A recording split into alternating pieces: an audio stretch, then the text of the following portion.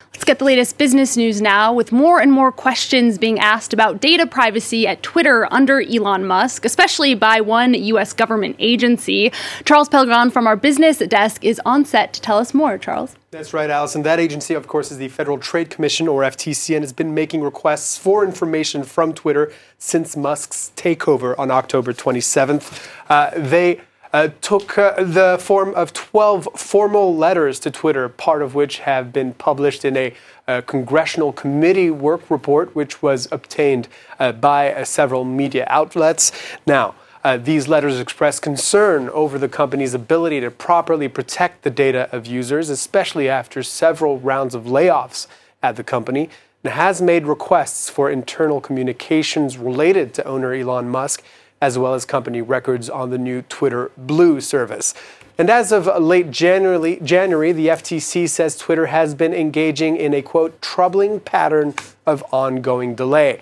So when Musk took over in October of last year, he slashed the Twitter workforce by 50% from its initial number of 7,500 employees to 3,700 employees. And staff numbers have continued to drop since, with a reported round of layoffs in February, which brought the current staff levels to just under 2,000. Now, Musk believes the job-cutting drive was necessary to cut costs and bring the company back to profits, which he hopes will happen next quarter. The House committee that reviewed the letters also believes that the FTC is overstepping its authority in order to placate progressive groups who are unhappy with Musk's management and free speech absolutism.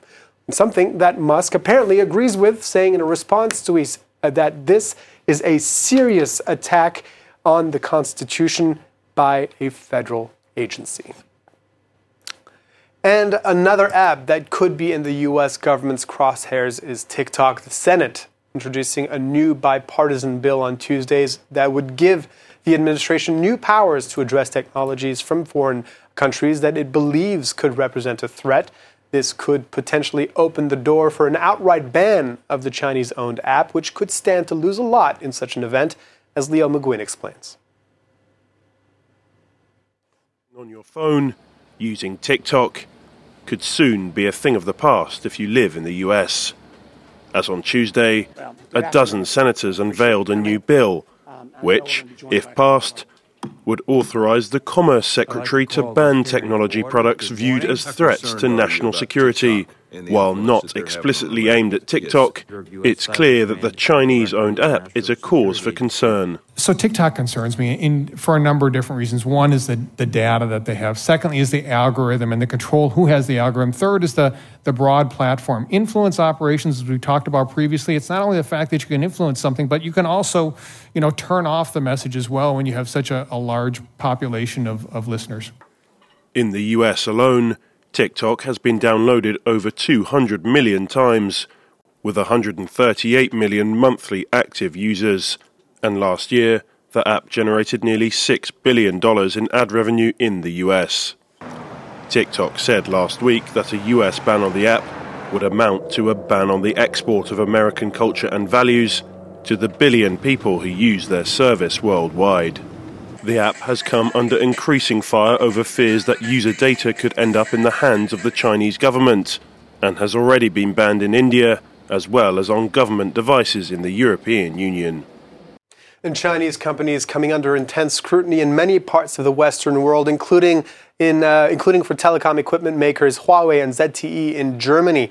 The federal government there saying on Tuesday it would conduct a security review of all components used to build the country's 5G network.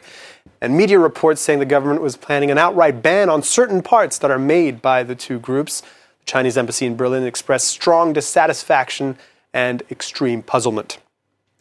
Staying in Germany, automaker Volkswagen is putting on hold plans for a battery plant in Eastern Europe, giving priority instead to a similar facility in the United States. This, according to a Financial Times report citing people present at a meeting between Volkswagen and EU officials, the German carmaker saying it could benefit from 10 billion euros in incentives in the US thanks to the Inflation Reduction Act, while it hasn't received similar incentives yet from Brussels. The EU Commission is meant to publish its response to the Inflation Reduction Act next week. And let's end by taking a look at how the stock markets are doing at the open in Europe. Stocks trading in the red after comments by U.S. Federal Reserve Chair Jerome Powell on Tuesday suggesting interest rates will stay higher for longer. As you can see, the DAX in Frankfurt leading the losses down all close to 0.2%. And we saw similar concerns on the Asian markets this Wednesday, with the Hang Seng in Hong Kong losing just close to 2.5%. The Nikkei in Tokyo, though, bucking that trend of closing the session up 0.5%. Allison. All right, Charles, thank you very much for that little look through the day's business news.